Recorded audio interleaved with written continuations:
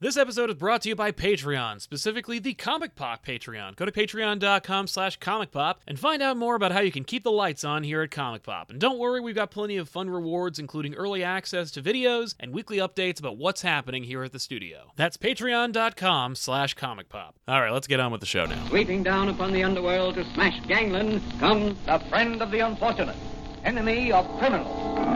A mysterious, all-powerful character, a problem to the police, but a crusader for law. Hey everybody, welcome to the Elseworlds Exchange. I'm Sal, and I'm joined today by Jason Inman. Jason, thanks so much for being here, man. Thanks for having me, my friend. And then I'm going to also make you tell the story. Everyone might not know this, but if you've looked at the cool thumbnail of this podcast, we got to tell the secret origin of this, because I think it's talented. I think it's full of lots of interesting things. So Sal, you have to reveal the secret behind this burning DC logo. Thank you. Yeah. If you're listening to this on the audio version later, I'm sorry. Right? Well, that's all the more reason to go to youtube.com/comicpop and like and subscribe. That's right. But if you, if you checked out our very, what's it called? Inflammatory thumbnail. Mm-hmm. I wanted to go with something that was shocking and eye-catching, and so I had this visual of like a DC comic like kind of burning to ash. And and I was like, well, and I actually went with a couple of, ultimately the point of it is it doesn't exist. Like no one has, for all the rhetoric out there, people being like DC is dead and on fire. Nobody has like any great graphic imagery to like depict that. And so I had to make one myself. I grabbed a stock image of a burning book, superimposed a picture of the current DC Comics logo over it. Give it a kind of multiply layer so it looks like it's part of the book, and then and the rest is history, so such that it is. We were joking also off air if for DC Fandom, everyone out there, if they're going to turn the DC logo into the bloody Superman logo, because this is being called the DC bloodbath right now. Right, it makes perfect sense. I think it's a great idea. You graphic designers out there, Tiffany, my wife, I'm looking at you, making the DC Comics logo into the Superman death. You guys should just put that on Comic Pop. We really should have done that. Man. You should put that on today. That's such a good idea. I'll buy one. That's so cool. I will buy it for myself. Seriously, that's a good one. That's a good idea. Before we get too far into this, because everyone can tell we're obviously the title of the show, the mass layoffs at DC Comics. Yep. We should just say that we are going to be talking about a lot of abstract things. And I know a lot of people there. I have a lot of friends at DC. You do too as well, Sal. It's true. That we first off realized that a lot of people lost their jobs. Yeah. And they have now been thrown into a very stressful environment, of course, with the current pandemic going on. Yep. I mean, and this also wasn't DC. It was across Warner Brothers. HBO had layoffs. Warner Brothers had layoffs. So we want to throw out our sympathies to them first. Absolutely. And throw out to everybody that basically we're going to be talking about like the businessy things, not everything we say today is not towards any of the people that were sorry to lose their jobs. Agreed. We take no delight in anyone losing their jobs, particularly those who, just were trying to make comics and give people something to escape from the uncertainty and the insanity that's going on out there today. So, like you said, truly sorry to hear people losing their jobs, and it's never a good thing. It's never good news. Even economically speaking, it sucks for everybody. One of the things I want to mention, and this is I made sure to tweet about this last night. A lot of people don't realize that this basically means that DC Direct is now shuttered. And I was talking with a friend of mine on the phone last night about this, and for me, honestly, from like 2010 to 2015. Or even further than that, I would argue that DC Direct, DC Collectibles, they kept flopping their name. Yeah. It was probably the best collectible manufacturer in the world. Certainly, they knew their market, they knew their audience, and they made high quality stuff at low prices, which is all you can ask for from a retailer or from a manufacturer.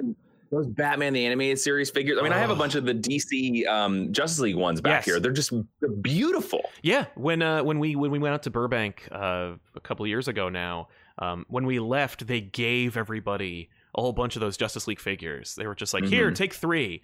And people were like trading. And I remember a couple of people that I knew were like, I don't want these. And I'm like, I'll take them.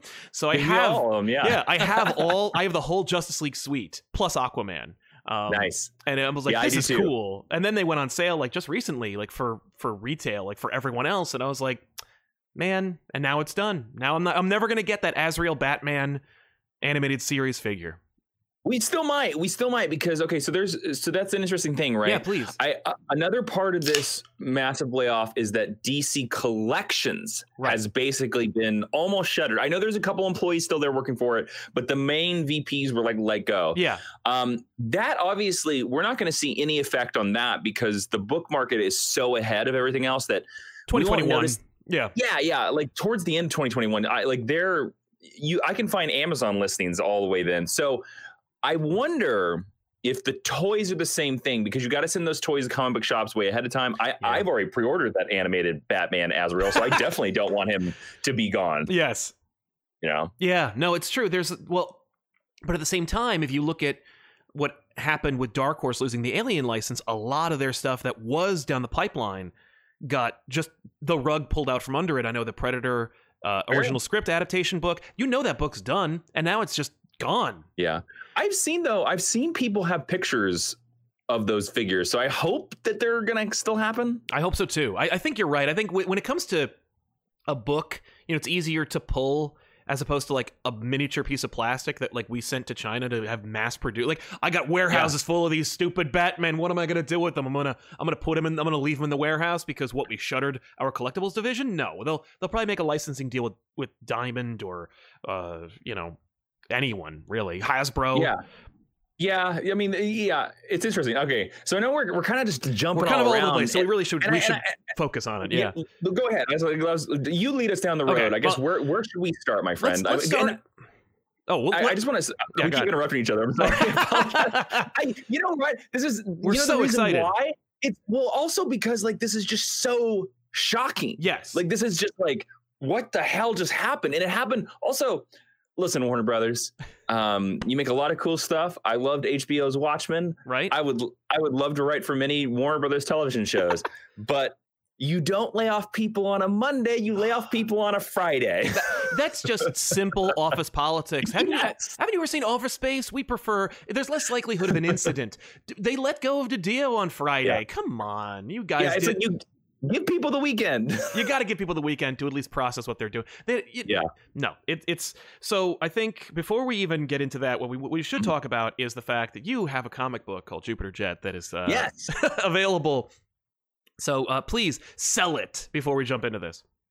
So yes, the second comic book in the Jupiter Jet series, which you don't even have to read the first one to be able to read the second one, Jupiter Jet and the Forgotten Radio, co-written by myself and Ashley Victoria Robinson, is going to hit comic book shops on October 7th.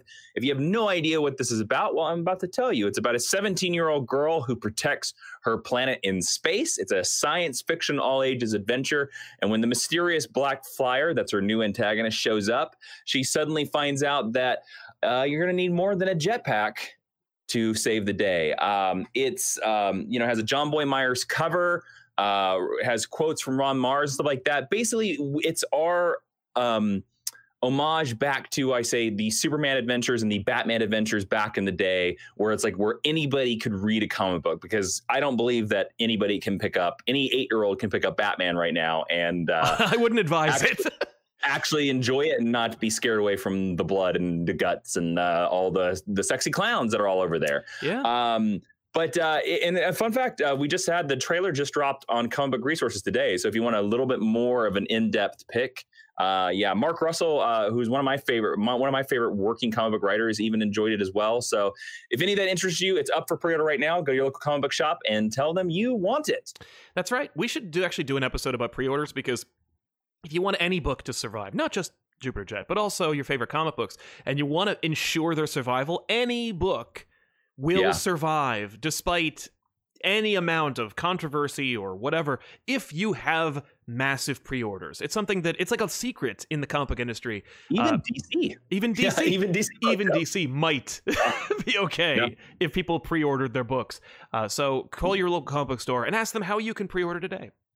Actually, in fact, Sal, if you wanted to, I would be happy to do a future Elseworlds on the secrets of making a comic book in the independent world, the current industry that a lot of people, and I would say a lot of customers, have no idea exists. I think it's a fantastic idea because the last time that I developed a book was probably almost 10 years ago, and I would love to get updated on what to do next. I think that a lot of our audience is also really interested in how to make a comic, particularly because they know that the first comic they make won't be Batman or Spider-Man. It'll be theirs. And it should definitely won't be theirs. Batman now. Oh no, no! Batman's gonna be fine, but everything around Batman will look a little differently than it did. Yes.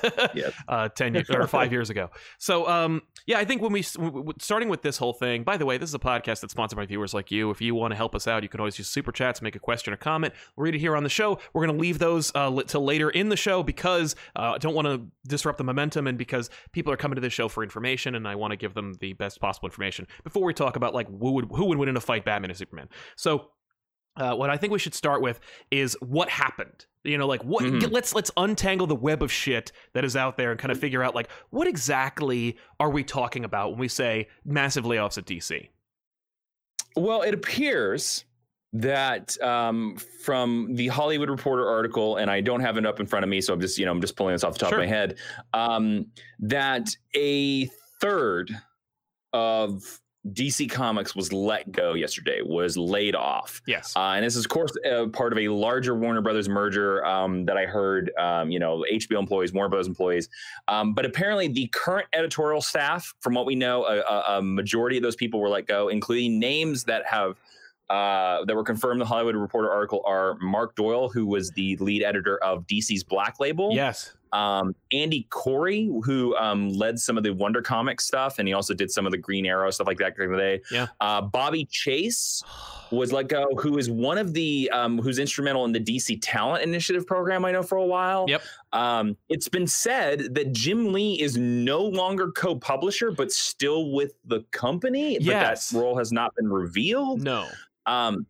Apparently, all the other departments lost people. Like DC Collections was responsible for trade paperbacks, lost people. I heard all of DC Direct was laid off, but I haven't heard all the confirmed names yet. Yep. And then just I heard also, this is something that I think a lot of people should appreciate. Assistants, especially in a company like this, are always the lifeblood of the company. Yep. And apparently, to all reports, every assistant in that building was let go yesterday. Oh my God. So if you were an assistant for anybody, you were immediately laid off. Right. Which, all they do is, well, they assist. They make it work. So no work is being done today at DC Warners. One of the nicest people in all of comic books is Jim Lee's assistant, Eddie Choi, who used to work back in the Wildstorm books. I know that name. Yes, if you have read a Wildstorm book during any part of your life, you have seen Eddie Choi's name in the comic books. He's one of the nicest dudes in all of comic books. He's Jim Lee's executive assistant. Wow. He's a pleasure to talk to, and I'm pretty certain he lost his job yesterday, and I feel I'm sorry for him. Yeah. We also heard that apparently Bob Harras may also be gone. Yes, Bob Harras, the editor-in-chief of DC Comics. Yes, former editor-in-chief of Marvel, and somewhat of a controversial figure. This is the only name I think around that's been listed where people were like, it's a real tragedy, and also Bob Harras. Yes. Well, Bob Harras was a very nice guy when I was there as well. Yes, but apparently he's a really personable fellow. A lot of people I always heard have been saying. I mean, a lot of people could say that. You could say this about Marvel too for a long time. Totally. You could use a change in leadership at the very top for quite a while. And I also think comic book companies. I'm of the opinion that comic book companies you should never keep an editor in chief longer than 8 years. I agree with that. You should be like the president of the United States. You should constantly always have new blood coming in. Totally. I like that theory just in general because like leadership stagnates and directions change, and it's the reason why living documents are better than being set in stone, because like they can always be updated with the times. And if you're running a publishing house, particularly one that relies on digital initiatives or brand new markets, you don't want like a 67, 87-year-old man like working at the top. Like it's just not you're not gonna get as many fresh ideas as you could if you were to have regular changeover. Now the interesting thing about these layoffs is that were these layoffs always coming because of the AT&T merger, which I think is probably true, or were these sped up because of COVID-19? Right. Now, I don't know if we'll ever learn that answer because corporate stuff, you never find that out. Yeah. But there is an interesting couple of theories you can make out of this. Just because we basically all know, most of us know how DC runs, or you can figure out how DC runs because DC runs like every other company ever. Yeah. And when you lose 1/3 of your staff in a single day, you can probably predict that you will not be able to put out the same amount of output. Absolutely. It will be impossible to put out that same amount, because the numbers aren't there. Just the people who move the pages to the printers won't be there to move them. Even if they even if the will was strong, the bodies aren't there. How will they be able to produce? And the fact is they're just, and that's, I've heard a couple of voices out there mention that the production line at DC will be significantly curtailed as a result of this. Yeah, and I think we all kind of saw that coming with COVID-19 and how the industry all shut down for 2 or 3 months. I think that's coming on the Marvel side as well. I mean, I think 3 years from now, you walk into a local comic book shop. I mean, honestly, I don't think you're going to see as many monthly comics. I think, and I've been on this podcast before and said in the past that I've always felt that comic books should switch to the manga model. Right. Where it's like you get the graphic novel once every 6 months. It has the same artistic team, has the same print, same paper style, and then you just know it's consistent. You know, whereas the monthly comic book, it's very inconsistent with art. It's very inconsistent when it comes out. It's it's damaged. It's bent. And it's a grind, not just for the retail side of it, but also for the creative side. There's deadlines and output and quality control, and it's just like, how many times have the big two at least put out some kind of massive event and there was a family emergency, or just the artist couldn't keep up with the workload, and so we saw like switching roles and switching creative teams, and so it changes the dynamic of the book itself, whereas they probably didn't plan for it to change in the first place. So the monthly model is, I don't even want to call it antiquated, because I still believe in the monthly model, at least in some part. I don't know if I agree with DC and Marvel putting out 50 books a month. But I do think there's room for the monthly model, also because I think the monthly model will allow comic book retailers to still exist, because I don't think comic book stores could survive on just putting out the 6 or 7 graphic novels. So that's something I hear a lot. I disagree with that. Okay, I want to hear it.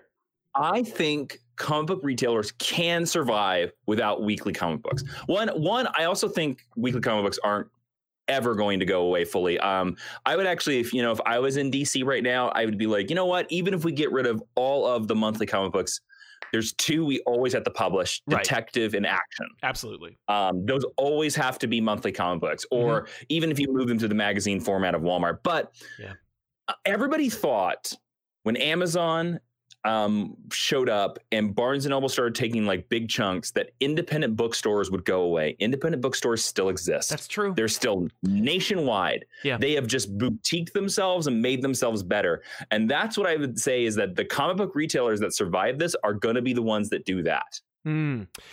We've already seen the comic book store. And when I say that, I use capital letters, because like your average comic book store has not necessarily followed this model, but every comic book store across the board in some fashion or another has altered their business practices and altered themselves to be a kind of boutique. Even in the 90s, they were like, well, I guess we got to sell these Magic cards. We got to sell these Pokemon cards. We got to sell different types of product for different types of clientele. We can't just cater to the comic book market anymore. And and particularly, it's funny, the comic book store has a unique, whereas like the larger retail outlets that tried to boutique themselves have failed because they have they have too much to deal with. I'm looking at you, GameStop. Or EB. Like the comic book store has the unique opportunity to kind of boutique themselves the way that a GameStop or a bookstore just can't because of their bottom line and because of the nature of their business. Well, I came up with that theory too because one of my retailer friends who still owns a comic book shop a couple years ago told me that he makes more money off of trades and graphic novels than he ever does off weekly comics, because the weekly comics are the money that they use to pay off like 2 months down the road weekly comics, but the graphic novels and the hardcovers and omnibuses are what actually brings in the profit. I understand that's also the case for the publishers themselves. Yes, I've heard that too. Yeah. That graphic novels. In fact, I think, what was it? Stefan Sejic recently commented on one of our episodes where he was like, you got to talk about the graphic novel. That's the secret gold mine of the comic book industry that nobody talks about. It's where the sweetest plum is, financially speaking. It is. Yeah, it's because it's the same as the book market, right? It's like you put it out there with the idea. If you're in the modern book market, you release a book, right? And the idea is that you're not hoping to make all your money back in a month, which is what the monthly issue, and it's an insane model. Well, because it never works; it's unsustainable. But yes, but the book market, it's like you put it out there and you look at it yearly. Yeah, and the idea is that hopefully by the end of 2 years, you've made more money than it costs to print that book. Yeah. Although it's a long-term game. It's so scary. That because the comic book industry has been the way it has been, I'd say for at least 65 years, maybe more. And and some of those people, not necessarily all of them, are still in that industry and understand it in that scope. And to tell them, you're going to have to change the way you're thinking of it. I know that you're thinking of it month to month. You're going to have to look at it year to year. It would, I think it would blow their freaking minds. And I think that's why you're seeing some significant change ups. I think it's why we lost a Dio. I think it's why that Jim Lee is being moved into a more figurehead role. I think it's because they're we don't know how to sell comic books. AT&T Warner's, they're we just don't know how to sell comic books the way that the comic book market is structured. And the sooner that we divorce ourselves of that market, I think the more quickly we will see ourselves in the black. I don't think I agree with that sentiment. I think that's just what their mentality is. Because I know that you've said that your theory is that this has kind of been a long time coming. The writing's been on the wall. Yes, I think you could see the writing coming from, again, as soon as that merger was approved, which was a couple years ago. Yeah, it took a couple years for it to finalize. I also think you could see this coming with DC Kids and DC Inc. when they started doing those graphic novels straight to, bookstores, and which I think actually that was a genius move because that was a market that they were not tapping at 2 years ago, and now they're huge in that market. I think that was the first of, can art characters be power players in that market? And if they can, which they have, most of those books have sold very well in the book market. I think that was the test of all right, to Warner Brothers, okay, maybe the whole line needs to go that way. But I don't know. That's just me talking. I have no information. Sal, I would love to hear you. Well, what do you think? Well, we got to talk about this, but we got to talk about DC fandom. But oh my god. Oh boy, we will talk about the fandom. I promise. We were joking about this off air, where I was I think all the people that planned DC fandom have now been fired. Right? So, who's gonna run the Zoom call? Well, here's okay. Did you see? You follow DC Comics, I assume, on all the places. Yeah. Okay. So you saw yesterday they were doing all those TikToks, right, with The Rock and Margot Robbie and cosplayers, right? Yes, I did. So I was laughing my ass off because you could see the rumblings were happening on Bleeding Cool and CBR and different sites. So they're oh, there's something going on in DC today. Something bloodbath. And then I would see one of those articles where it was people are being sacked left and right at DC, run for the hills. Yeah. And then it'd be here's Margot Robbie dancing with the cosplayers. And then it's and then it was Jim Lee might be dead. And then it was here's The Rock as Black Adam, Yeah, and so he's doing a Dougie. No, there's tone deaf. It was exactly, very tone deaf. They're we coordinated with The Rock. We're not gonna not show him janking, but at the same time, I don't know. It's funny. I think that in this particular case, with respect to the layoffs and everything like that, for me, I feel like this is, and maybe it's just because it has happened so many times, but the comic book industry is so reactionary. It's so knee jerk, and DC is very guilty of it. Marvel is more well, hold on, we have enough money where we could just watch DC fail, and then we'll see if they're going to screw up or not. It's that kind of thing. As I remember hearing it when they moved from their from Diamond to the two distributors, who I assume are gone now. Like, I assume that DC is like dropping that whole thing. And I don't think they're going back to Diamond ever again. I mean, I wouldn't have said that they. I would have said that they would until they pulled the collectibles from Diamond. Then it was like, oh, you're clearly making a statement here. Yeah. And I think that like the hires up at Warner's, AT&T, the people who are controlling the future and interests of DC, I think that there's like almost like a deep it's like a deep resentment of the comic book industry where they're like, you do this business, I don't even understand it, like I don't even get it, and I don't want to, and I just want to get away from it as soon as possible. It's why I'm hearing rumors that like the head of programming at the DC comic side might be an esports executive. Yeah, do we want to bring up the rumor mill? The rumor mill has been firing. The rumors off like are all crazy. over the place, and that's part of the reason why I chose a burning DC Comics as a logo for this episode, is because I was just like, the rumors are going to be the things where DC's over, Disney should buy the IP, like we don't know what's going to happen, and I'm like, okay, well, like slow your roll. I don't think that it's the end of DC Comics as a business. I don't think you do either. I do think that it is the end of DC Comics doing business as a comic book publisher.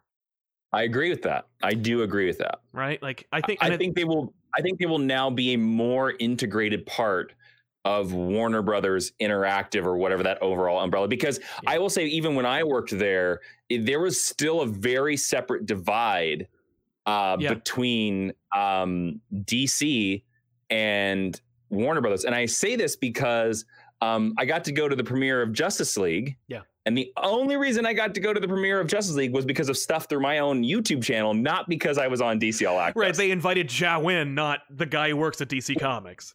Exactly. That's so that is so disconnected, and it's actually, it feels very Marvel, because that's what Marvel's kind of whole modus operandi is, where they're like, look at these great things.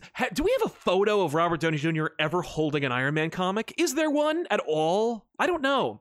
I would posit there might not either. Be. You know what? I'm going to Google this right now. Yeah, I'd like to see that, because I don't know if one even exists.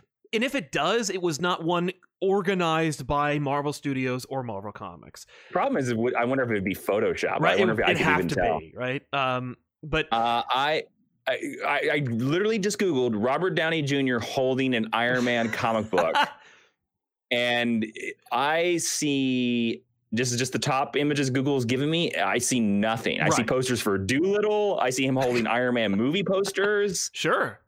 I've yet to see one of him holding a comic book. Yeah. But that's a fair point. And I think that the DC fandom was their way of showing you, like, we are going to be integrating our IP with our things we give a shit about. And so, you know, it's why you saw people being like, look at, like, Zack Snyder's name is near Mark Waid's name. Like, look at them, like, making, like, breaking bread and merging the worlds. And it's like, on one hand, I think that's fantastic, and I appreciate it, but on the other, it's like, how many times have you seen a comic book movie and thought, so no one at the executive level understands how this universe, this character, this anything works? Like, the last thing I want, I think, is full brand integration between the parent company and the comic book company, because I think that, like, you saw the worst version of that when there was no integration whatsoever, when Marvel was like licensing out characters to any studio that will give them $1. You know, you saw any change that happened in the movie, they reflected in the comics, because they were like, maybe someone will buy one because it looks like the movie. Now, with executives' careers and kind of brand tied to their success of this IP development, they will need full brand integration. And so you won't see, you know, like deep cuts to like Denny O'Neil's run on Batman in a future installment of Batman, because it's like nobody knows who the hell that is. Like, and I don't mean we don't know who that is. I mean like an executive who only ran esports for 5 years has no idea who that is, and so he or she assumes that like the world is reflected through their worldview, and they're like, the people we're selling to, or the people we want to be selling to, don't care about the things that you're talking about. And I'm very worried about that. And I think that is a fair worry, but I also will say that counterpoint to that, getting somebody with a different viewpoint in that role. Yes. Especially esports that is a growing industry. Now, I don't know why they chose esports, but I assume that's the reason why, is because it just keeps growing and growing and growing. I honestly, I don't want to interrupt you. It's not a terrible idea, actually. It's really not a terrible idea. On paper, it's not a bad idea. I think the reason why they picked someone in esports, if it's true, is because someone older than them went, it's a kid's property. Put the kids guy on it. Like, there's just that level of, like, I don't understand any of that world, and don't bring this comic book shit to my desk. Like, you know what I mean? Like, that's the impression as a longtime comic book fan, and not to say you're not, you understand, but like, as a comic book fan who has seen what Hollywood's regard for comic book IP has overall, by and large, statistically speaking, yes, there are outliers, but for the most part, I fear corporate integration of comic books, because I agree. I feel like it's going to be, the stewards aren't there. Like, as it turns out, DiDio was a big champion of monthly comics. And the second that we lost DiDio was the day we lost the relationship with Diamond. Now, that's a whole other ball of wax, but objectively speaking, it feels like the only thing that was stopping DC from dropping any real, like, future of monthly comics was that steward. And without those stewards, you kind of like risk throwing the baby out with the bathwater. I mean, I'm all for future, I'm all for progress, but I'm also a stickler for this physical media that's been around for 80 years, and what are we gonna do? Well, I will say that this as well, and this is a counterpoint, because everybody loves to be loyal after the person is dead. True. And by this person is now DC Comics. Now, I'm not saying DC Comics is dead, but the company as DC Comics has just been knifed in the back. Right. And everybody now is coming out of the woodwork and being like, "Oh man, DC Comics, the greatest company in the world." And you want to be like, one, Marvel sells more. Right. So you obviously did not think it was the greatest company in the world because it didn't sell more comic books. And two, let's all admit right now that DC wasn't perfect. Right. DC wasn't anywhere close to perfect for the last maybe 5 years. And that's not to say that Marvel is some saint that's doing everything right. Marvel has just as many problems. Right. But I don't think, and people are saying like, well, Marvel's next. I don't see that happening. I don't see the same shakeup at Marvel that I do at DC. And I think it's only because DC's been in a state of tumult for the last 5 years or more. And everything that they do is a massive shakeup. And with Marvel, it's like, okay, so at the heart of it for me, what this situation says is, if you're a billion-dollar conglomerate and you're trying to save money, or you're trying to cut corners, or you're trying to say, like, you're trying to like boost your bottom dollar, you don't make cuts in the comic book industry. That's not where the biggest fat can be cut. You know what I mean? And I think that Disney understands that, at least to some degree, with Marvel, where they're like, Marvel is an IP generating factory. Let them do what they're going to do. It's so cost negligible. If they know their business, let them do their business. Don't. The worst thing we could do is think we know better and muck with it. It makes it. We're talking hundreds of thousands of dollars. Like we're not talking. You know what I mean? We're not talking in the billions here. But you are missing a big component of business, though. It doesn't matter that it's $100,000. Any fat is fat. Right. Doesn't matter. And also, you also judge every part of your company based on how much is the return. Now, that's another argument that I've heard, the IP factory that I've heard about, like the same as like the monthly issues. Like I hear people bring that argument up, and I don't think it's a valid argument anymore, because you want to know why Disney doesn't need Marvel Comics as an IP factory anymore? Because there's 80 years worth of stories. Because there's 80 years worth of stories that they can reprint infinitely. Yep. They've been doing it for 80 years. Also, two, go look at the MCU movies. Yeah, what book are they adapting? Yeah, most of those made successfully of all time. So to Disney executives, they like, no, we just and HRP farms ass. It is more profitable than comic books has ever been in the entirety of the comic book industry. So to me, it's like, shut it down. Right. We don't need it anymore. But I don't actually, and that's a good long room that like I don't think that Marvel will do that. But no. These companies, these billion-dollar companies, do not need comic IP farms for comic books anymore. Well, they never. Neither. DC's IP farm, by the way, is the Arrowverse. Right. Yeah. Well, looking at Warner's and their whole approach to their IP farm, they've never straight up adapted any Batman comic ever. Like Batman 89, Returns, Forever, and Robin, they all are either original stories, and by I use stories in a loose sense, or in the terms of Batman and Robin, they pulled from the cartoon show. They pulled the Mr. Freeze origin from the show, which they respect more because at least that's a visual televised medium. You could say all you want, like, oh, Batman Begins, Dark Knight is kind of like Long Halloween, but it ain't Long Halloween.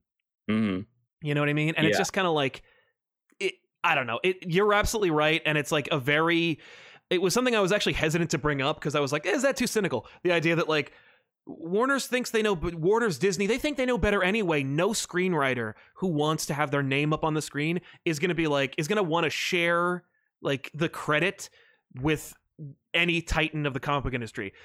And when you look at like the comic book writers whose work has been adapted or used or in some way homaged, they get a little credit at the very end of the movie and they're happy to get it. And I've talked to like Dan Abnett, Ron Mars, and people are like, I saw my name in the movie. And it's like, you're a titan. You should be excited. You should want more. You should have written that. You know what I mean? Like, but I digress. It's interesting. I would love to talk about a little bit of, again, the crazy rumors that are kind of out there. Yeah. And a lot of these are very interesting and will change the comic book industry quite significantly if they are true. Yeah. One of them is that they think, the rumor out there is that some people think that this is leading to DC is going to take all their monthly comic books for digital first. Right. And then if we see them in a like pre-trade paperback day or phase, they'll be like the Walmart 100-page giants, and they'll be only in Walmarts. And then you'll get the trade or the hardcover. Right. And to be honest with you, based off of, DC's MO, that actually doesn't sound out of the realm of possibility. No, it doesn't. Well, and I don't even necessarily think that's a good idea right away, based on the recent findings we saw just over the past couple of months, where they compared digital versus physical, and physical dwarfs digital sales. And we assumed, because they were keeping their numbers themselves, that like digital is just a secret juggernaut. And I would have assumed that too, because of course. Although weirdly, a fun fact, our comic book Jupiter Jet sells better digitally than it does physically. Wow. Well, and I'll bet like that we're ahead on Comixology for some reason. That's great. Well, and you know what? You know why? I'll bet because it's an all ages book available on tablets and phones, which is where all ages and i.e. kids go to get their medium. No, like how many times in every you know what? I'm actually going to go out on a limb. I'm going to say in every instance where I have seen a parent or adult take their child into a comic book store or into a comic book convention and introduce them to comic books, it is met with, at best, disinterest. And I don't mean to say that children don't like comic books. Yeah. But the reverence and the love and the desire, the innate childlike wonder and desire to go into a comic shop is, I don't think, as strong as it had been because of the availability of immediate media and entertainment. Well, we live in a world based off of screens and looking at screens. So that makes total sense to me why kids would be like, oh, it's on a screen, it's cool now. Right. Or at the very least, it's familiar. Like these children have like an instant sentimental, nostalgic attachment to the medium from which they were born. Because while I understand that like there's been studies about how it's like children probably shouldn't be having screens until they're like until they're like 5 or 10. There's no way that 90% of parents aren't just shoving screens in their faces pretty much from day one. So yeah, of course. Like they I'm sorry. Just that. They probably have a very strong sentimental attachment to the screen versus anything else. What do you think, Sal? What do you think is the next 2 years of DC? Like, do you think these layoffs bring major changes? Yeah, I think so. I think they have to because there's the only old name at DC is Jim Lee.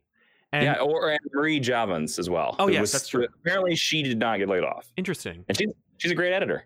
Yeah, I've heard that. Well, it makes sense why, but I have a prediction of why I think they kept Marie, because Marie was the original spearhead of the DC Kids line. And also Marie is the original editor of probably the most successful DC comic book of the last 5 years, a little book called Injustice. Oh, shit. That was her book. There you go. Yeah. Yeah, massive and, of course, direct media tie-in to a massively well-selling game. I think it was her. Yeah, I'm pretty certain Injustice was her and Jim Chadwick. Like they were the two editor spearheads of like, and from what I understand, they were the two. Jim Chadwick, also an undersung name. I haven't learned whether he is still around either or not. But they were the big dogs. I've always understood that they were the two that convinced DC to publish Injustice. Wow. That's funny because that's funny because I was just thinking about how much regard the comic book side, like the regular comic book people had for the Injustice universe, given, if you recall, your opening page of Convergence, where the first and only universe to be destroyed was the Injustice one. Yeah. They were like, who cares? There has never stopped really. There's only been a couple of times where they've stopped publishing the Injustice digital comic book. It's like always been running since they started that first one. It just started up again.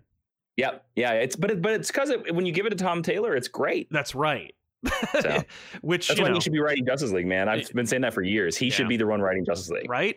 If Marvel was smart, they'd call him up and be like, write Avengers for us. Exactly. Yep. Hey, things look pretty shaky over there. You wanna come over here? Yeah. There are some comments in the chat about people thinking that I'm a robot, and I don't know whether it's like because my stream is freezing or what's going on. You glitched out a little bit ago, but oh, okay, all right, we're back. Whatever. Yeah, no, it's okay. But yeah, interestingly enough, I saw a couple of other Bleeding Cool. That's the place where all the rumors are gonna be. So I'm gonna name drop them. But Bleeding Cool is dropping a lot of rumors. Let's go. Let's get, so are there any more of them we haven't talked about? Yeah, there's one that's particularly interesting. This is a rumor, not fact. Exclusive creator contracts that cover the likes of Scott Snyder, Tom King, and Brian Bendis are being reviewed. I have a feeling they'll all go away. Yeah, of course. Especially they'll all go away. Yeah, I think so. And I think that because the rumors are, rumors of cost. I can imagine them being like, if we're trying to cut costs, how about we cut costs on one creator costing us like tens of thousands of dollars per book? Like, there's no way. Which is scary when you think about it, because I feel bad. Like, But of course, the likes of Scott Snyder, Dan Abnett, Tom King, Brian Bennett, they don't need exclusive creator contracts at this point. They don't. They really like. I mean, all of those guys could go to Image, create any book, and it would be the best-selling book of the. I mean, look at Tom Taylor's Boom book that became the biggest Boom book until I believe Al Ewing's Boom book just became the biggest Boom book. But not before Kieran Gillen's great big Boom book or James Tynion IV big Boom book. Yeah. So each one of them, like whenever Tom King decides to go to Image, it's going to be huge. And then also Marvel will scoop them up. Some, like, I guarantee you, like, it's funny. I've heard for like the last 5 years that like Marvel has been trying to scoop Scott Snyder up for a while now. Yeah, I can see that. But I also imagine at this point, like any of those gentlemen that have these exclusive contracts with DC are also going to be very expensive. Oh, totally. So they're not going to take that Marvel gig unless at a loss. Their money is there. But for me, it's like, yeah, if you're Marvel and you're not going out there and being like, write Avengers for us, you're crazy. Or Tom Taylor and write Avengers for us, you're crazy. Right, exactly. If you don't call, this is just a fan thing, but like because of Marvel's acquisition of the Alien IP, call Dan Abnett and get him to do the Alien book. Oh, interesting. He wrote the video game, and also he's Dan Abnett. Like, he's excellent. Yeah. He understands the I didn't universe. know he wrote the video game. That's really cool. Yeah, he wrote Alien Isolation, the one everyone likes. Cool. Yeah. He's a good writer, man. A lot of people sleep on him. He's a good writer. I know, he's so good, man. He actually he's doing the Rye book at Valiant, and Valiant, but like it's pretty cool. Yeah, it's interesting, man. Like I don't know. Like I will say this. DC 2 years from now is going to be significantly different. Completely. I'd like to know why. How, in what way would you say? It's all speculation. We have no idea. And I know I'm putting you on the spot to be like, tell me what's going to happen 2 years from now. Predict the future in this business model. Whereas if I could actually predict it, I'd be the richest man in Hollywood. Exactly. You know what? I'm going to say this, and this is me being conservative. I think 2 years from now. Yeah. I think 2 years from now, DC is only regularly publishing 10 monthly books. I think you're right. And I think everything else is either released. I think they're going to have some titles like that are only released to those Walmart books. Yep. I think they'll have some other titles that are only released digitally. And then I think everything else is collected in trade. Yeah.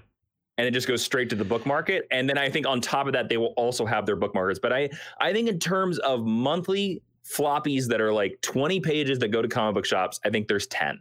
I think you're right. I think well, I know that we've been pitching that. We had pitched that idea like back when I think DC launched the New 52. We were like, you know what you should do? Not 52 books. You should make them 10 and do like a seasonal thing on fan favorite characters, and any other books should just go digital exclusive. Like if you, don't risk having to sell 50,000 units on an Animal Man book, just make Animal Man digital exclusive, and then when the arc is done, it comes out as a hardcover and a trade. And because you saved money on physical print, you can actually make those hardcovers and trades a little nicer. Maybe you can actually save money and make the trades a little cheaper, make them more available to people. But the staples become the only thing you get in physical copy. Well, it's funny thing. Like I mean, I bet you feel this way, but me as a comic book fan, one of the formats of this industry that I really miss is the 4-issue mini, especially from the big two. Yeah. And it was the 4-issue minis. There are a lot of golden 4-issue minis from Marvel and DC that are just so fantastic that have never been reprinted or never been talked about. But I always felt that modern comic book companies, 4 issues is not a risk. Right. And I always was like, you know what you should do? DC or Marvel should always have a page on their website that's sort of like Kickstarter, where it's like, all right, here are the next 4-issue minis we want to do. Here's the creative teams, and you can read the first 10 pages of each one of these. Readers, retailers, here's your poll. Right. The one with the most votes is the one we're going to publish next. Right. And then let your readers literally decide. And worst case scenario, say you put that out there into the retailers and it doesn't sell, but that way you have do it like I'd always heard that Black Label's original initiative was based off of Mr. Miracle. The idea that they wanted to have a trade of a definitive run on each DC character. That would have been such a good idea. And they kind of abandoned that. But this little idea that I talked about, where you sort of like do this Kickstarter thing where you sell directly to the readers and retailers, would allow you to get a 100-page trade on all these characters that don't have a definitive run. Yeah, that would be really cool. It actually reminds me a little bit of the Marvel Season 1 initiative. And, remember, I like that. It was a neat idea. It was confusing because it's like, well, what is this? And it's like, it ain't for you. It's for them. It's to get them to you. In there, like the the Doctor Strange season one is really good, and so is the Fantastic Four one. Yeah, the Spider-Man one was pretty good too. Like they're all pretty Yeah. good. It's just like, but you could, and the thing is, there's other options. Like, it's about what your creative bullpen has. Like who could have pitched to Jeff Loeb and Tim Sale the Color series? No, they had to come up with that idea to get your definitive Daredevil. Like Daredevil Yellow is such a excellent comic book. All those, the Color series, Hulk Gray, Spider-Man Blue, they're all, and those are books that people point to when they're like, I want to get into this character. What should I read? Oh, read this one.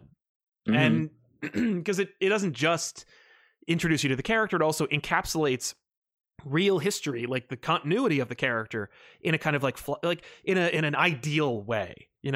Like Spider-Man Blue idealizes the Gwen Stacy era of Spider-Man to the point where you're like, maybe I'll go check out the Gil Kane era of Spider-Man. Like, and I want to. Sorry, Sal. There's a comment I directly want to address. Man Bear Pig, who I'm certain is very nice, who has a very dated reference for a username. That's totally fine. I'm no offense, Smith.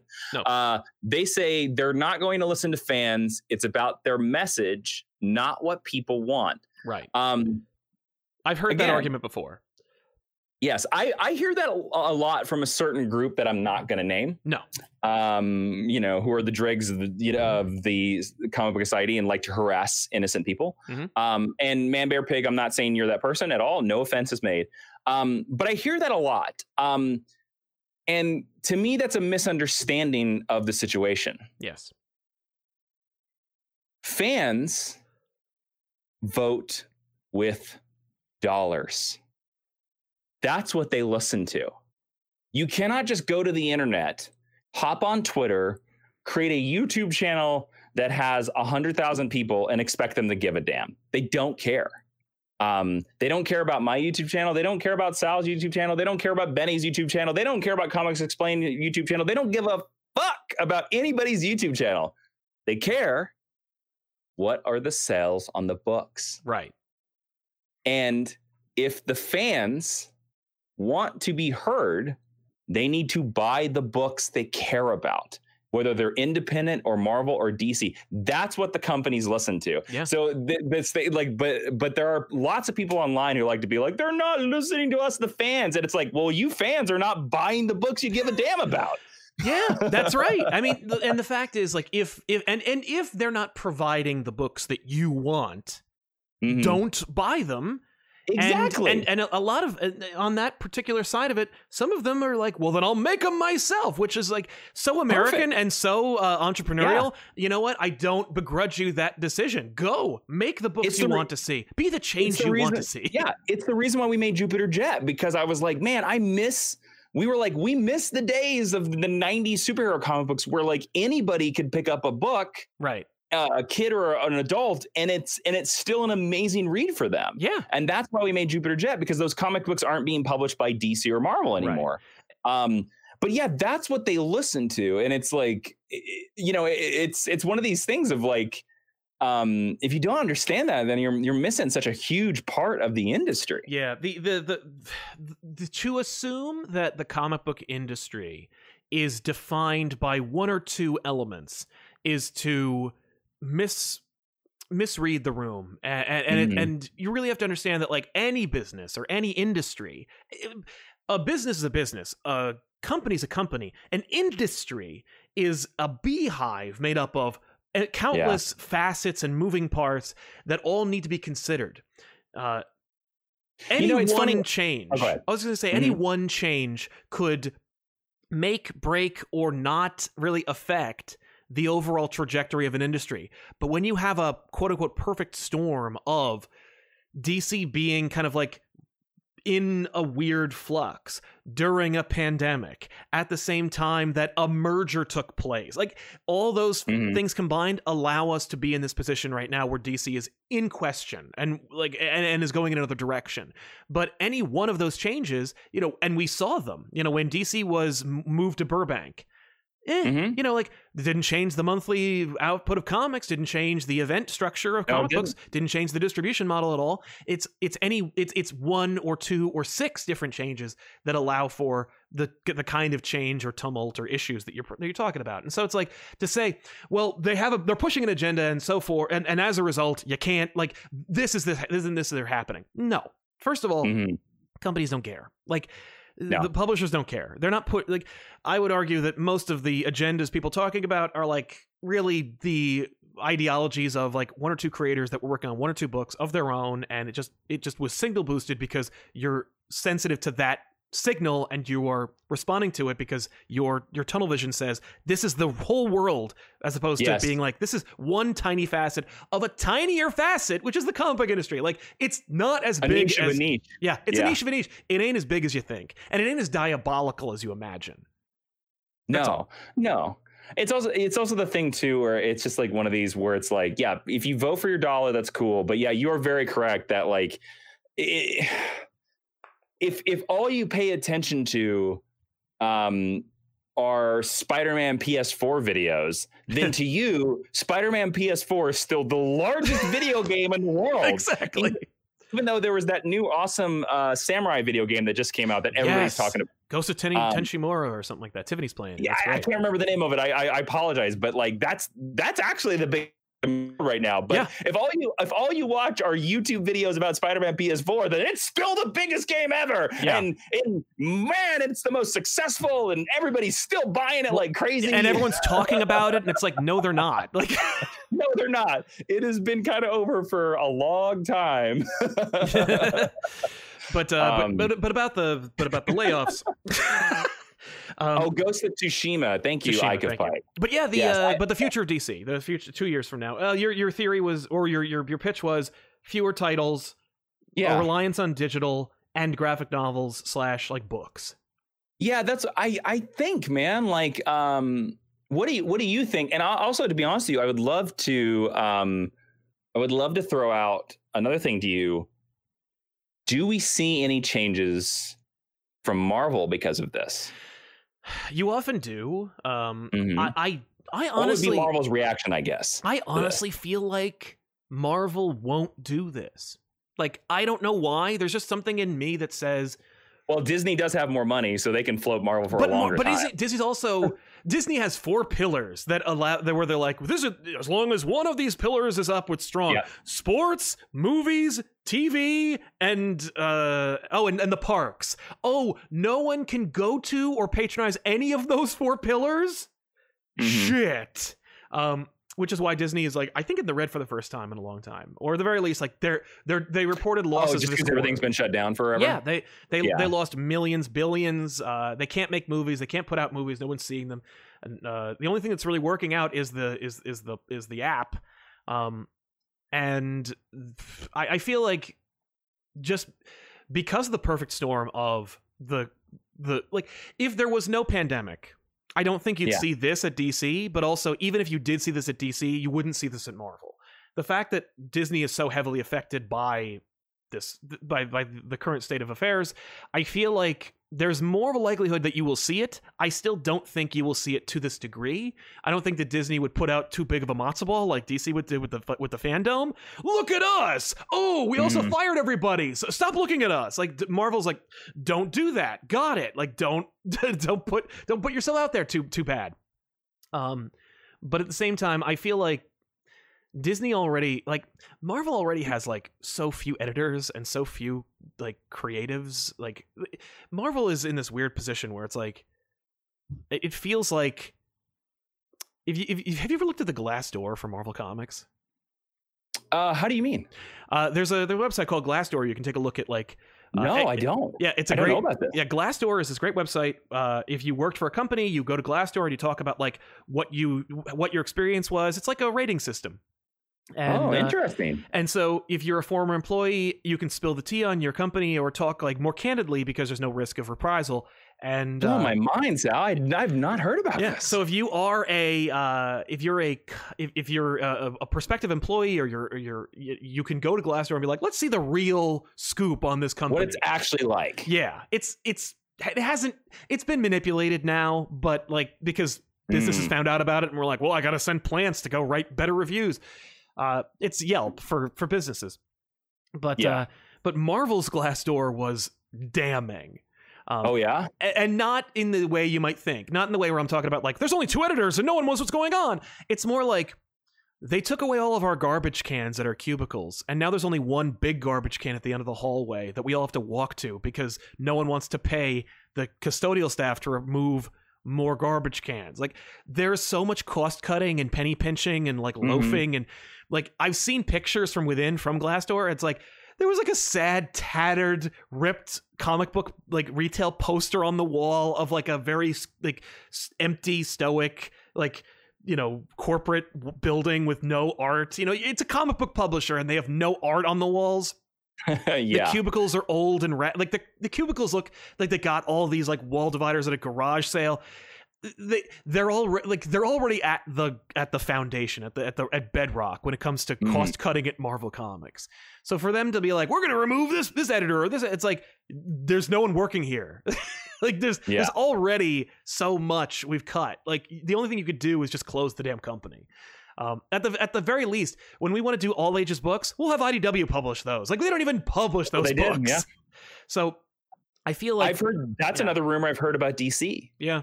Is that that's another rumor that's out there, is that they're thinking about that DC might start licensing certain properties that they don't think is as valuable. And I don't think that's a terrible idea. Also, I'm saving my money up for Blue Beetle. Yeah. I hope that doesn't happen. I think it's funny. DC is made of such a disparate like confederacy of characters that don't really work together anyway. Because they were all separate companies that were smashed together. Exactly. To break them up now would be so disheartening. It's like we finally, I think, almost figured out after like 50 years what DC looks like as a universe. And now we're going to break it all up again. Oh, like we still haven't figured out how to integrate Wildstorm into this damn universe, and you're going to start selling off characters. And they've tried 3 different ways. We're now in 10 years of the 3rd different way to put Wildstorm in that universe. I figured out how to do it, by the way. Don't. Sure. Yeah, that's what I feel. It was not made for that. Like Wildstorm it's like trying to put Angela in the Marvel universe. It just doesn't work. Yeah, like we forgot about that, right? Like I remember. I will say this, for me, Marvel like doing the big press event about Angela and being like, we got Angela in the DC universe and she's gonna change everything. And then I remember like all of fandom was just like, so who really? No, and she's not even in any books right now. She's not like. They thought that was going to be so huge, and I was like, really? Like you wanted Angela? But you can't say they didn't try, because she had Witch Hunter Angela, she had Angela Queen of Hell, wasn't she Angela sister of Thor for a while? Sister of Thor, like she had her own books and she was playing key roles, but not obnoxious front role. It's not like in the middle of one of Marvel's, like it's not in the middle of Civil War 2. Angela's like, step aside, I've got this. Like there was no flagrant, desperate, pushing of this character. And I was like, that's really respectable, because maybe you should have, because no one knows or cares about this character. Yeah, and no one cares. And by the way, like whatever, you know what? Like Todd, buy her back. That's what I say. I think she worked best in Spawn. Todd should just buy her back. But I think at this point, if you have watched the excellent Sci-Fi Wire documentary on Todd McFarlane, produced by Michael Vila, a friend of mine. Yeah. It was great. Yep. I think Todd is the type of dude now that he just is like, nope, I went down the Angela road, no more.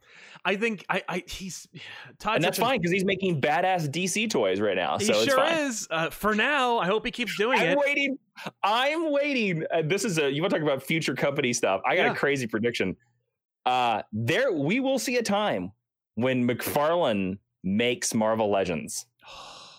It will happen. It will happen. And I also think that Mr. McFarlane, excellent, savvy businessman, Todd McFarlane, has his scope on Marvel Legends. I think he is just, Oh yeah, I think he's just waiting. He's waiting to take that sniper shot. I think it's something he didn't even think about until he got the DC license, at least, where he's like, oh, Fair. okay. Yeah, but from what I have heard, the McFarlane DC toys have sold very well. I'm glad to hear it. They certainly are hard to get. Every time I go to a retail outlet and I go to look at them, it's always the same damn Batman figure I didn't want to buy in the first place. Yep, they look great. They do look great. I have I have the Hellbat armor figure. Oh yeah. Somebody mentioned that the animated Superman, the Arrow figure is really good. Like, yeah. I want the. I should have gotten it when I first saw it, but the Jim Lee Superman figure is pretty cool. Oh yeah, it's really good. Yeah, because they give him like a little thing that would like that makes him float, and he has a metallic S shield, which looks really cool. It does, yeah. I also just this is a very much a tangent, but I dig the Hasbro figures. Yeah, I think Hasbro makes good figures. I do too. Dude, I have like Alpha Flight back here. Yeah, you do. Look, Marvel Legends right now is killing it. Like that Giant Sentinel, the Age of Apocalypse line, all that stuff. I'm not saying that they're doing a terrible job and I want them to rip. No. Hasbro should keep it as long as they can. But like, just I guarantee you, because Todd went from Marvel to Image. Yeah.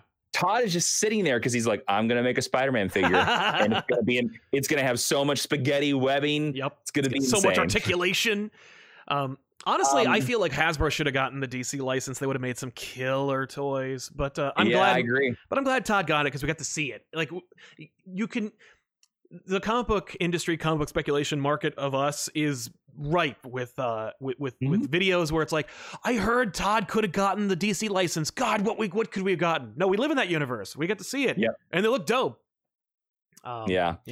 I don't know, but anyways, I just want to thank everybody because like I know like it's hard talking about layoffs and it's hard talking about like the rumors of a comic book company like DC that you and I both really love. Yeah, and actually having to discuss what's it like if it goes completely away? Like that's not a very positive conversation. So like, if this has had like sort of a slightly aggressive and downtrodden tone, that's why, everybody. And I want to thank you. Should we just hop into some super chats as I take control of the show? Might as well. There's a ton. Sure. Let's do it. Anything else? I don't know what else there is to say. Like, again, I'm sorry everybody lost their job. We know DC is going to change. Yes. How it's going to change, who knows? Right. And it is very sad and tragic that so many people lost their jobs, as you said. And we're in a weird place. DC is it's like DC's in a perpetual state of flux. I only hope that whoever gets to make these new decisions for DC thinks about the comics, like considers them, because and doesn't look at them with like disdain or with with a holier than thou attitude. Like, yes, carry them into the next generation, but also like be gentle. Yeah, I meant to say this earlier, but you were talking about, because we got in this where the rumors are out there that they're going to go for like an esports kind of person. Yeah. And I've always said for a long time that I kind of felt the next editor-in-chief of DC or the next publisher of DC should be somebody from Scholastic, because what a lot of comic fans don't realize, and again, this is we were talking about the bubble view, where if you only pay attention to this, if you only pay attention to like Newsarama or CBR or like the specific comic book websites or even comicbook.com, you only pay attention basically to the big two in Image and Boom. Right. But what people don't realize is that the most successful comic book creator right now is actually Raina Telgemeier, who's published only through Scholastic, and she is a millionaire. Right.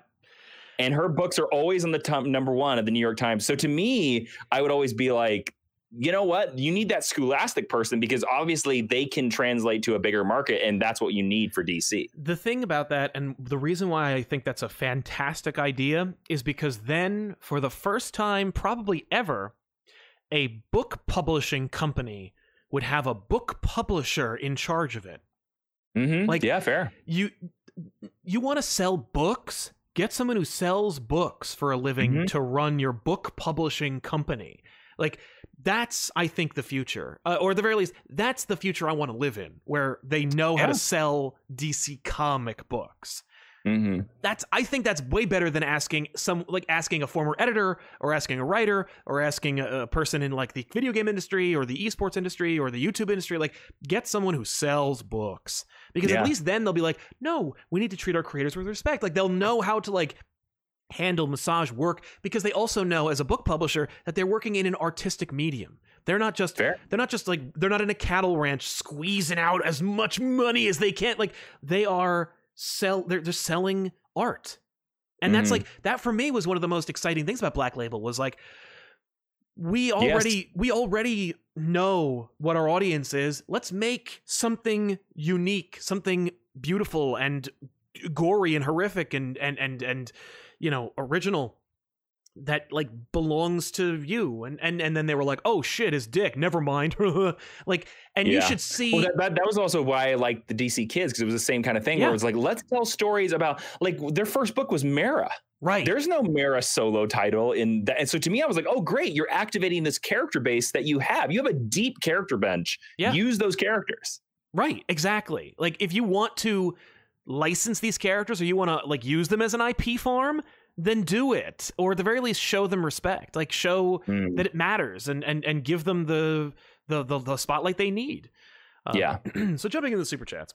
Let's do it. I'm curious to see what these super chats are. Yeah, Meow Nien says, seeing what's happening now and knowing that we sort of know, how much can we now read into Didio's removal? Thanks always, guys. I think we can absolutely I honestly think now in this world, Didio might not have actually been fired. Oh, elaborate on that, please. I think that they told him that he was in a position of being fired. They told him the direction of DC. And he said, then I want you, I don't want to do it.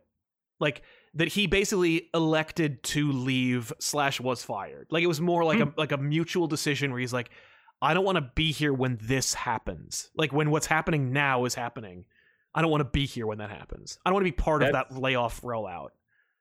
That's fair. That could be very real. I have no idea either way. I don't know. I don't know. We were going to have him on the show, but he declined.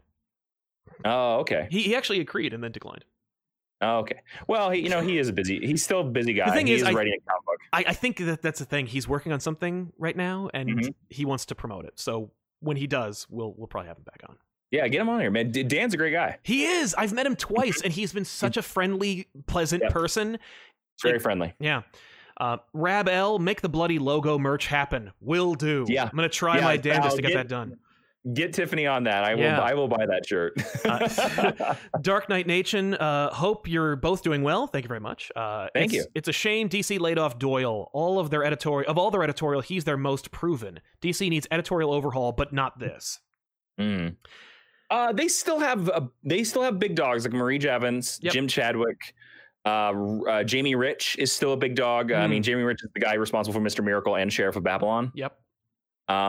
So they still have some power players there. Yeah.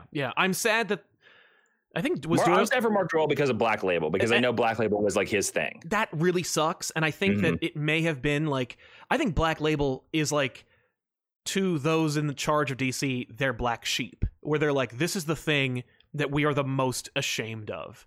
I agree.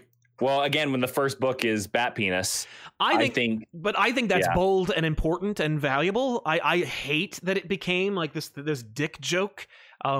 But at the same time, no, I hate that. You know why? Because here's my thing. I hate the Bat Penis thing. Because, and I'll tell you why.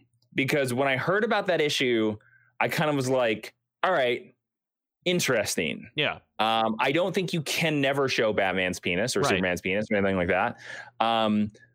But is there a story reason for it? Yeah. And so then when I read the comic book, it was just the scene of him taking off his costume. And then here's the thing. They sold the book on like, oh, we're going to show you Batman's penis. And then it was a black shadow. And to me, I'm kind of like, all right, if you're creating something like Black Label, which is essentially like, this is DC's HBO. This is where DC's The Wire is going to exist and Deadwood. Breaking Bad, yeah. Oh, yeah, we're going to get gritty and real. Then lean into it. Yeah. Don't hide Batman's penis under shadow. I'll tell you the Dr. Manhattan thing. Right. The reason why they did that, full blown. The reason they did the shadow was because they told them I think that I can't recall if it was that Bermejo gave them the option where he's like, it could be in Shadow or not, depending on what your situation is. And they went Shadow. Well, no, they didn't. Like, there wasn't a Shadow, but there was gonna. There's a lot of buck passing going on at the editorial level. People don't work there anymore. But like, from what I understand, Bermejo gave them the option of being like, you could show it or not. You can color wise allow it to be like one way or the other, depending on how bold you're feeling. And in that sequence, by the way, when he is showing his dick, like he's showing his like masculinity and his strong, like he is being like nude. He's like presenting. It's like this really like anyway. It's really important. It's a beautiful sequence that then he's nude or he's naked in the next sequence. Because he's like cowering in fear, and he's like a baby. It's a beautiful book. Read it. Watch our episode on it. It's great. But anyways, I hear what you're saying. Like if you're going to go for that moment, own that. I agree with you. And I think that is bring up another thing. I'm sorry. Do we think Black Label's done? Yeah, I think it's over. I do. I think it's over too. Yep. Taylor Petchter says Mark Doyle, Brian Cunningham, and Andy Curry were some of the strongest. Brian Cunningham. Voices. Yeah, we forgot to bring him up. Some of the strongest editorial voices at DC. It's a huge loss. Yes. You know, Marvel has a shortage of editors. Is that for real? Well, it certainly seems that way. Okay. All right. Hey, you know, if I were Valiant, I'd call up all these editors. Mm-hmm. Anyway. By the way, I just want to give a shout out. I think Stepan Sajak is in the chat right now. Oh, shit. Well, hey, man, what's going on? Yeah, he is. Welcome, Stepan. Big fan, my friend. I agree it was ridiculous. Thank you very much, man. Yes. By the way, Harleen is coming to the channel, I promise. Beautiful book. It's a great looking book. Yeah. By the way, Stefan, can we have Ivy, please? AI Sidra says, or Al Sidra says, seriously, Warner Brothers, we just want a blue and gold buddy movie. Is that too much to ask? I think you're more likely to get a show than a movie. You know, it wouldn't surprise me if they're leaning towards that as an animated series for HBO Max based on the success of Harley Quinn. Absolutely. Makes total sense. By the way, get DeMatteis to write it. The blue and gold? Yeah. Oh, see, I would go Keith Giffen. Well, get both of them. Sure. Because I was going to say DeMatteis is already on speed dial because he's written a bunch of their animated properties, and of course he and Giffen did Super Buddies. So that's fair. Yeah. By the way, call it Super Buddies. So I don't know. Blue and Gold, pretty good title. Blue and Gold is good. You know what? It's more branding. It works better. Super Comic Fanboy 616. Don't know what this means for the creative direction, but this and other developments in distribution probably means DC is stopping production of physical single issues, and I couldn't be happier. I don't know if it necessarily. Well, we've talked about we've kind of know. Yeah, we don't know. Yeah. We've talked about whether it does or doesn't. I don't think it's the death of the monthly comic, but I think you will see a significant reduction in books in a year and a half, and people are going to go, "Wait, what the hell?" Well, again, it's interesting because again, and I forgot to bring this up during the main discussion. Stuff like this hasn't happened before. In 75 or 76, there's the very famous DC implosion. Yes. And you can go Google it. It's on Wikipedia, but I believe it was DC was publishing like 48 titles, and then they halved it to 24. Yeah. Because of the recession, because of layoffs, because of various, so I think we'll see something very similar to that. Like we are going to see a significantly reduced monthly comic book release. I think that's probably healthy for the industry. I do too. Especially when comic book shops are struggling right now. Yeah, and like maybe it would allow. I mean, I don't think it will because like I noticed that Image has kind of been flooding the market as well. Yes, and so with the receding of DC, I don't see Image being like, oh, that's a good idea. We're going to start. No, they're going to start overproducing. But hopefully not. Sam Nichols, what do you think about DC just having lesser selling characters do graphic novels and Batman and Superman weekly? You mentioned that, Jason, and I think that's a fantastic idea. I would be totally fine with that. I think that should be the new Black Label initiative. Call it something else, because Black Label, I think it's dead. I think you're going to see Black Label books that are coming out, and I think that you got some brilliant books. You got Harleen, you got Batman Damned, you got Wonder Woman Dead Earth, which is incredible. Daniel Warren Johnson, brilliant book. Sure. You got a lot. The Question, incredible story. Great stuff out of that label. I think that it's just like, when new management comes in, they like to throw away everything that the last management did. And like, I think that that's part of Black Label is just like this. It was the first bad thing that they got. It was Pam Liffert's first day was the Bat Penis situation. Yes, it was. So Yes, it was. I can imagine there being like a lot of resentment and issues with that name and with that label. I could see them ditching that label entirely, but like, don't throw the baby out with the bathwater. Do that. Like, do a Blue Beetle, you know, not Tom King, please, but like a Blue Beetle, like Tom King-esque book. I mean, you got Batman Universe was incredible. My crazy pitch, man. Like, say if I'm part of, and I'm not, if I'm part of like the new regime at DC, yes, I would make that initiative for smaller characters getting graphic novels or good runs. I'd call it Vertigo. Yeah. I'd bring that back because, man, as a DC fan, it hurts me that there's not a Vertigo. It would show. It would at least pay lip service to the idea that you're trying to make amends or fix what's going on here. Be a good idea. Yeah, that way, if you see that Vertigo label, you know, like and then you can rebring it because I don't like that they now publish Watchmen as Black Label. That's just like my comic fan. I'm like, no. Watchmen, it was never a Vertigo book either, but like I hate that like all the Vertigo books now are Black Labels. I hate that anything is a Black Label. All-Star Superman is a Black Label book. Yeah, that's so weird, right? Like, come on. You know what? If everything's a Black Label book, nothing is. Fair. So thank you, Mr. Incredible. And Grayson Red Shonen Jump anthology model is awesome. Just saying.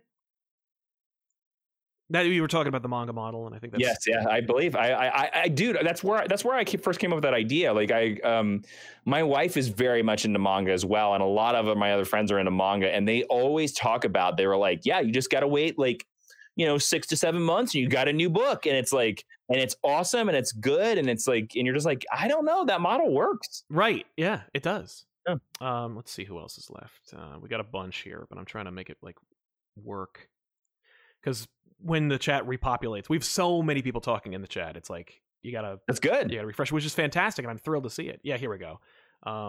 Let's see.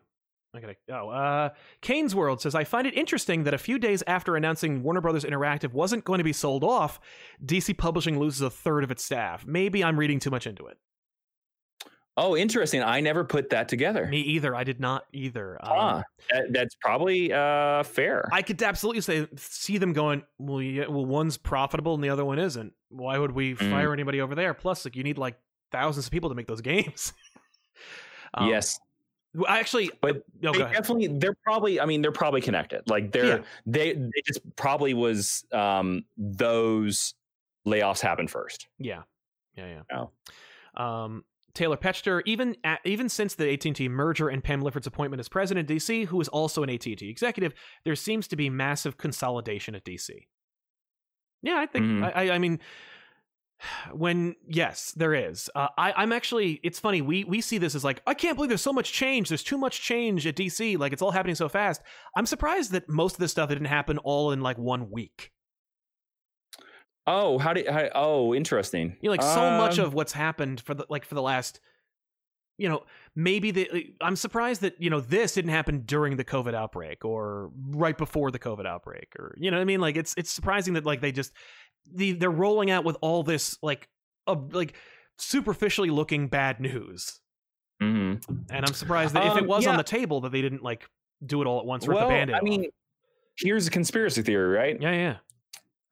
Crazy conspiracy theory. I have no knowledge either way, but I wonder if we talked about fandom several times. Yeah. Are these people that were just laid off, have they finished all the work they need to complete for fandom? And so now they were like, now we can lay them off because fandom is basically going to run itself.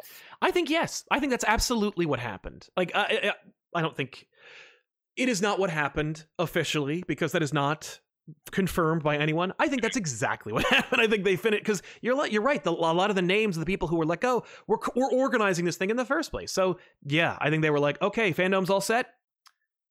Let me tell you, one of the funniest in a Schadenfreude kind of like sad way moments was this morning after having like, gone to bed with all this crazy shit, opening up today's issue of Dark Knight's Death Metal 2 or 3. And the first double page splash is advertising the fandom. Like literally, like I'm like, let's read some Batman, get over the fandom's happening. DC couldn't be better. And you're like, oh no. Again, it's gonna create some awkward moments during their event. It's going to. I think comments are gonna be disabled. Oh, 100%. 100%. Yeah. TARDIS Man 85, Warner CEO. What the F is a Rogel Czar? Yeah, I mean, I've said that. I think we've talked about that before. Yeah, I hate made fun of that Rogel Czar. name. He's so stupid. Ike of Pike. In my opinion, this is a great thing for the IP Factory portion, as you now have a small team focused on making stories and characters instead of 4 Batman titles. That's a very idealistic way to look at it. Yes. Yeah. I hope you're right. That's the scenario if everything works out. But as we know in major corporations, that's not typically how it goes. Yeah, I'm sorry. But I want you to be right. Dakari Garmin, happy to actually be in time for once. Wanted to give you this last week, but work got in the way. Hope you both / your friends and family are all safe. Thank you very much, Dakari. Nice. We really appreciate it, man. Thanks for supporting us. Josh Wallabaugh says Lee can't be fired because of his contract. It's in the Wildcats clause. I gotta tell you, man, they're looking at these exclusive contracts for all kinds of people. Jim Lee can absolutely be fired. There's no way that Wildstorm was valuable enough for Jim Lee to secure himself into an unfireable position in the company. I do believe Jim Lee. Yeah. Jim Lee himself. Like there is Jim Lee, when you think about it, right? Think about the entirety of the comic book industry right now. Who would you say is the most famous person in the comic book industry right now? It might be Jim Lee. Yeah. Like, so I don't know, man. Like, I have a feeling that Jim Lee is safe, and he's a very nice gentleman, by the way, is safe because of the prestige of Jim Lee. I agree with that. I would argue Jim Lee is safe because he's Jim Lee, but he's safe in any respect. Like if DC dared, I mean, they are not demoting him, but as the rumor has it, he will be no longer co-publisher, but he will be still chief creative officer. By the way, he's a millionaire several times over, so he doesn't need to work at DC if he doesn't want to. He really doesn't. But how dope would it be? This is just objectively speaking, wouldn't it be dope if, clearly Hickman is going in a massive Secret Wars-esque event direction for his X-Men line. Mm-hmm. What if Jim Lee drew it? Right? I mean, like, well, I think that's very optimistic because, like, how many events did DC draw? How many events did Jim Lee draw for DC in his time as co-publisher? Like zero. But now he's not if he were not co-publisher, like, let's say that he left DC and all he had was his millions of dollars and his clout. Yeah, I'll draw an event. I'll draw the last event I'll ever draw is the X-Men one. I would love for that to happen. I think the days of Jim Lee being the main artist on an event is over. I think you're right, but I think that he still has the chops, like especially if he's like. I think you could see covers. You could see Marvel covers by Jim Lee, brand new ones. I think in the future, I think that would happen. I would love to see that. But I think if they were like, oh, it's going to be in a year, like give him the Gary Frank, allotment of time, and you might get something out of it. I mean, Philip Croy says some cash for Jason's dashing haircut. Thank you. This is the no haircut. This is me saying that you got out of your Kryptonian birthing or healing matrix. I did. Yes. This is my return of Superman hair. This is me being like, I'm not getting my haircut until it's all over. Until it's all over. So I expect it to be down to here. Nice. You see, you're lucky. Your hair goes down. Mine goes. It was curled for a while. Mine goes up. I did rock a very sporting mullet in high school for a little while. Oh, all right. Look at you. I listened to a lot of Metallica back then. Throw out some pictures. Oh no, Steve Put them Corona. on the Comic Pop Instagram. If I can find one, I'll consider it. Steve Corona says, late to the stream, are there any underrated or underused creators at DC that were part of the layoffs? I'd like to find a way to support them. I don't think any, there weren't any writers and artists who were laid off. It's just the editorial and executives who were laid off. Yes. You will see that. Yeah, I don't think we're going to find out that until maybe next month's solicitations. Yes. When next month's solicitations, if we start seeing final issue, yeah, that's when we'll know which of the creators have been affected. But again, books are always like 3 to 6 months ahead of where we think they are. So like they've already planned most of the DC books for the rest of the year. Right. What I would suggest is follow them on Twitter because they'll let you know ahead of time. Yeah. Yes, they will. Yeah, go follow. If you're worried about anybody, I would go follow them on Twitter. But I don't know of anybody specifically. So, but I think we'll find out. Oh yes. Hacksaw Jim Thuggin says, "Do you guys think this alters immediate plans, in particular Metal 2?" No. Everything that was drawn, was planned, is rolling out. No interruptions. Anything that was, I think the only interruption you'll see is if a book sold under 20,000 copies, they'll probably cancel it sooner than later. Yeah, I think you're right. I think anything that's under 20K, I think is almost immediately, it will be canceled in the next month's solicitations. Right. I think the aftermath, I think it could change maybe the final couple pages of Metal. Like they may, whatever Metal sets up next, that could be the big change. Yeah. Or, I mean, I could see Snyder being like, no, I don't want to do that. Fair. Or yeah, it could be just like, I'm not doing anything. Yeah, I'm not changing anything. We already changed it before for 5G. We're good. Oh yeah, that's correct. Yeah, 5G was supposed to happen this year and then didn't happen. Nope. And I think Metal was gonna do something about it, and then didn't. I always thought Metal was gonna set up 5G. I heard conflicting reports. I heard that Metal was gonna be Metal, and then they were asked / encouraged to make Metal set up 5G, and there was some conflict there. But who knows? It's all hearsay. I'm with just another monster in the chat who just in all caps was like, all of you buy JL Dark. And I agree. I agree with that. Please. It's a great book. Yeah. Talk about voting for your dollars and you want the company to hear you. Then yes, everybody call up your local shop right now and put JL Dark on your poll list. Yes. Yeah. God, Tiffany loves that book. And it's every time she describes it, I'm like, that's dope. It's a good book. Yeah. It's a good book. Lucha Dandy, what would what would be a good story in the Scholastic shelf? Bendis's Batman Universe or King Superman story. I agree. Yes. They're already been tested to be all ages because they were the Walmart book. They're also excellent. I think it's a great Batman idea. Universe was really good. One of my favorite one of my favorite Batman books of like a long time. Yeah. Dan Wesley. God. It might be the best thing Bendis. Sorry, it might be the best thing Bendis has written since he's been at DC. Easily. Yeah. No question. Mm-hmm. Dan Wesley says, "Just saying hi. Off to work in like 5 minutes. Hello. You're long gone, but welcome to the replay, Dan. Thanks so much for helping us out." Jam Call X. Maybe I'm too early. How do you predict this affecting scouting and hiring talent and personnel as well as potential rehires? That's a great question. Jason, what do you think? You've been on that side, or at the very least, you know how the industry works. I think these layoffs will lead to them being kind of like what I said, more about where do the dollars go? Yeah. I think, to be honest with you, I think it's going to be a lot harder for independent creators to get into DC now. Yeah. I think you are going to have to be a proven commodity to get in there. And by that, I mean, either you're a proven commodity in the YA side, the prose side, the TV side, the movie side. Like, you've got to have something behind you. Yeah. That they understand is a success. That's what I think it is. I don't think you're going to see somebody who I think is good, but just the best I can pull out is I don't think you're going to see somebody like a Ram 5. No. Get in just off an Image book. Right. You're not going to see like the new hotness from Boom Studios is coming to DC. Like, they're like, I don't know what that means.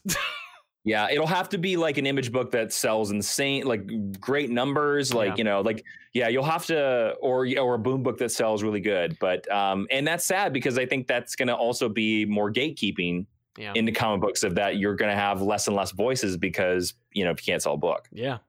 Duckcade, with the Marvel mania we've been in and the sentiment of if it gets a movie, we may get a book. How much has the DCCU done to damage creative plans? I don't know. I feel like while synergistically DC is much more intertwined with the movies, I think whatever they were going to do with the comics, where they were going to do with the comics, it's just that like it would have been a happy coincidence to be like, oh, a movie that'll help our initiative. Although there wouldn't be a Black Label Harley Quinn and the Birds of Prey book without a movie called Harley Quinn and the Birds of Prey. I don't know if it'll affect it that much. Yeah. I mean, again, it's all numbers, right? Like they make more money off the movie than they do off the comic book. So they're going to care about the movie. They're going to make more money off the TV show or the video game. They're going to care about that. I think it's going to be the same thing. It's like, it's the idea of like Rocksteady just threw out that image of this sort of Suicide Squad video game that seems to be, out there. I can guarantee you that there's going to be some sort of digital comic book that'll tie into that. Yeah, I think so too. And God willing, it'll be written by Tom Taylor. Hopefully, yes. Marcus Phillips says, I made your Death of DC logo and emailed it to you. Thank you. All right. I can't accept it because it's not a work for hire and we can't make money off of it. But thank you very much, Marcus. I really appreciate it. The Iceman and a whole bunch of numbers says, I think the reason we are seeing this is as an impact of the virus. The largest part of Warner Media are the movies, and this is causing huge ripples. It's like I said, and like we've reiterated, it is a complicated assortment. Like without the virus alone did not cause this. I think it also is in keeping with what DC was planning to do in the first place. I think it had a lot to do with the DC shakeups, with the new head of DC, the acquisition from AT&T, the success of the movies. Like all of it is in some way connected. The virus didn't help. Together, yeah, the virus didn't help though. No. I think the virus, and I think you and I talked about this like 3 or 4 months ago when the first shutdown first happened. Look, comic books, like most industries, are always sort of slightly broken and are always sort of slightly like a couple months away from completely shutting down. Right. And I think the COVID shutdown and all this stuff like that just helped increase those problems. Yeah. And this was the inevitable result. Right.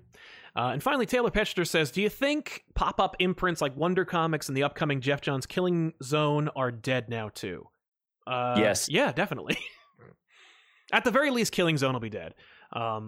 Wonder Comics may be folded into like a kind of, like we said, like when we were talking about doing, if Scholastic were to have worked with them or take over DC, spinning Wonder Comics into a kind of like all ages Scholastic title would have been a good idea. I think it's all. I think, to be honest with you, if it hasn't been published, it's done. Right. Yeah, if it's being considered or if it's on the docket, no way. They're not going to. Yeah, I think unless art has been drawn, it's done. And even then, it better be done. I agree. Like I think every sort of future project, I think, is now subject to the new management coming in and sort of being like, yes, no, yes, no, yes, no. Right. We were thinking about this. Mark Waid's name was on the DC Fandom. Yes, it was.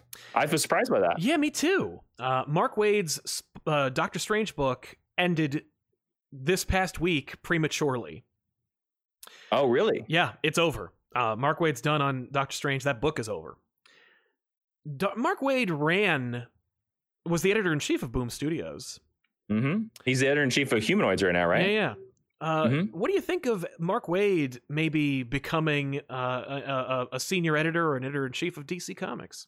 Well, if you remember, it was confirmed by Mr. Mark Waid himself that before Dan DiDio took over, or in the late 90s, I believe, somewhere in there. Yep. So like about 4 or 5 years before Dan DiDio took over as editor-in-chief, that he was offered that position. Yeah. And he turned it down.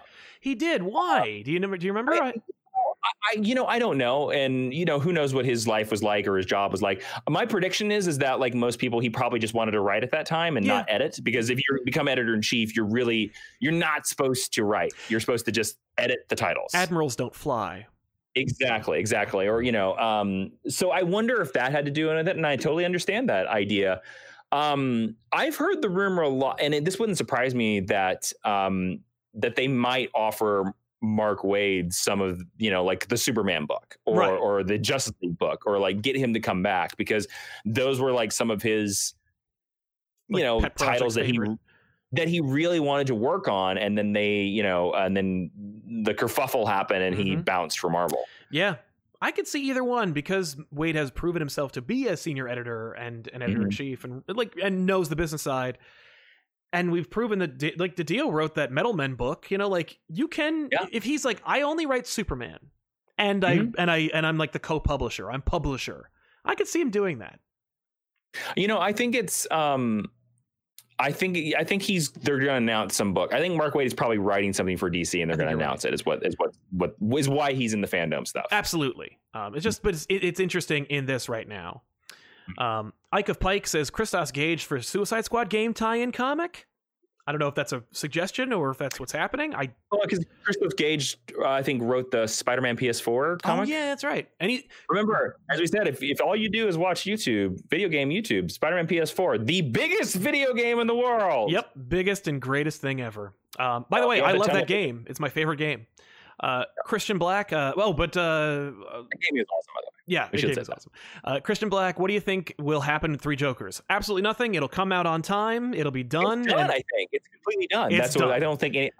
I think Jason Fabok said it's completely done. It is done, and it is coming out. And I don't think anything afterwards will matter. I think it'll be a thing. It'll exist, and that'll be that. Yes. Yeah. I mean, to be honest with you, if Three Jokers had come out when it was first announced in 2016, I think then it would have been a huge impact. Yep. But now I think it'll come out and everybody will be like, "Oh, okay, that's good." Yeah. And then I'll move on. Right. Yeah. Well, and then it'll be collected in hardcover, yeah. and then it'll get on some lists, and it'll turn some heads over at Warner Brothers. They'll be like, "Oh, yeah.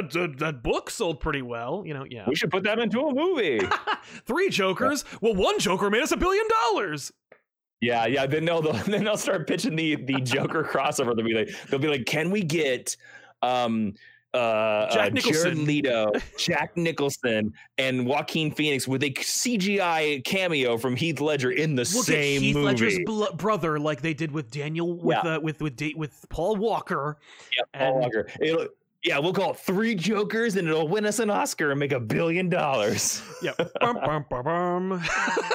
Yeah. Nice price right. Love it. Thank you. But yeah, man. Ultimately, that's where we are. Again, one of the fun of talking about like new news is that it's fresh and everyone's excited about it. One of the downsides of the new news is that we don't have all the reports and all the facts and all of the information, and we don't have the fallout yet. We can only speculate. Yep. Speculation. But that being said, I think everyone likes that, so we're happy to do it, and we're happy to be here and provide that. If you would like to continue the conversation, we have a Discord, and it's basically an ongoing chat room. And so I noticed the chat really likes to talk to each other and keep that going. So I'm going to throw a link to it in the chat so you can continue the conversation and continue many more conversations as we go. But from now, before we go, I wanted to mention again that you have Jupiter Jet, an incredible all ages comic that is available or will be available in October. Jason, let's take one more time. Sell this book. October 7th, Jupiter Jet and the Forgotten Radio. It is a Ringo nominated series. So the people that are inspired by Michael Wieringo, who I think is one of the greatest comic book artists of all time, like their book. Jupiter Jet Volume 1, of course, is available everywhere.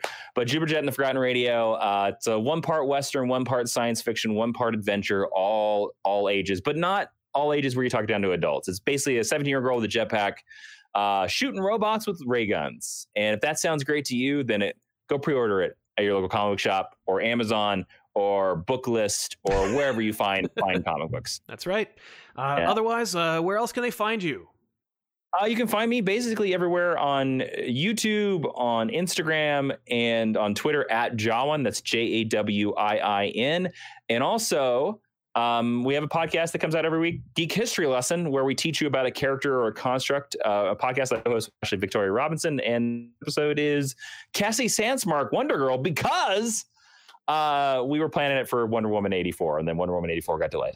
Yeah. Although she is, I think she's in the deceased Dead Planet, so...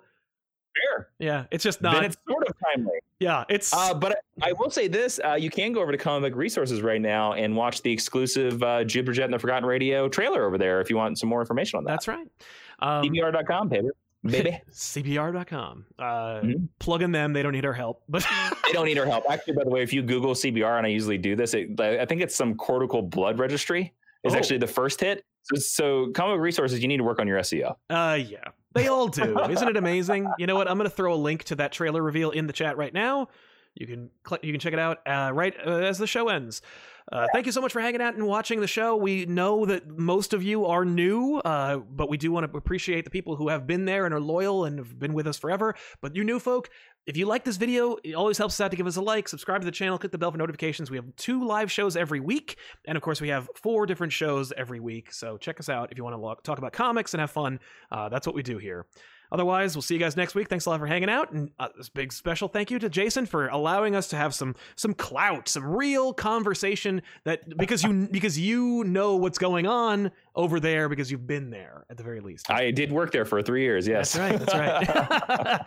so that's it. Thanks a lot for hanging out with us, and we'll see you guys next week. My pleasure, man. Thank you so much. Bye, everybody.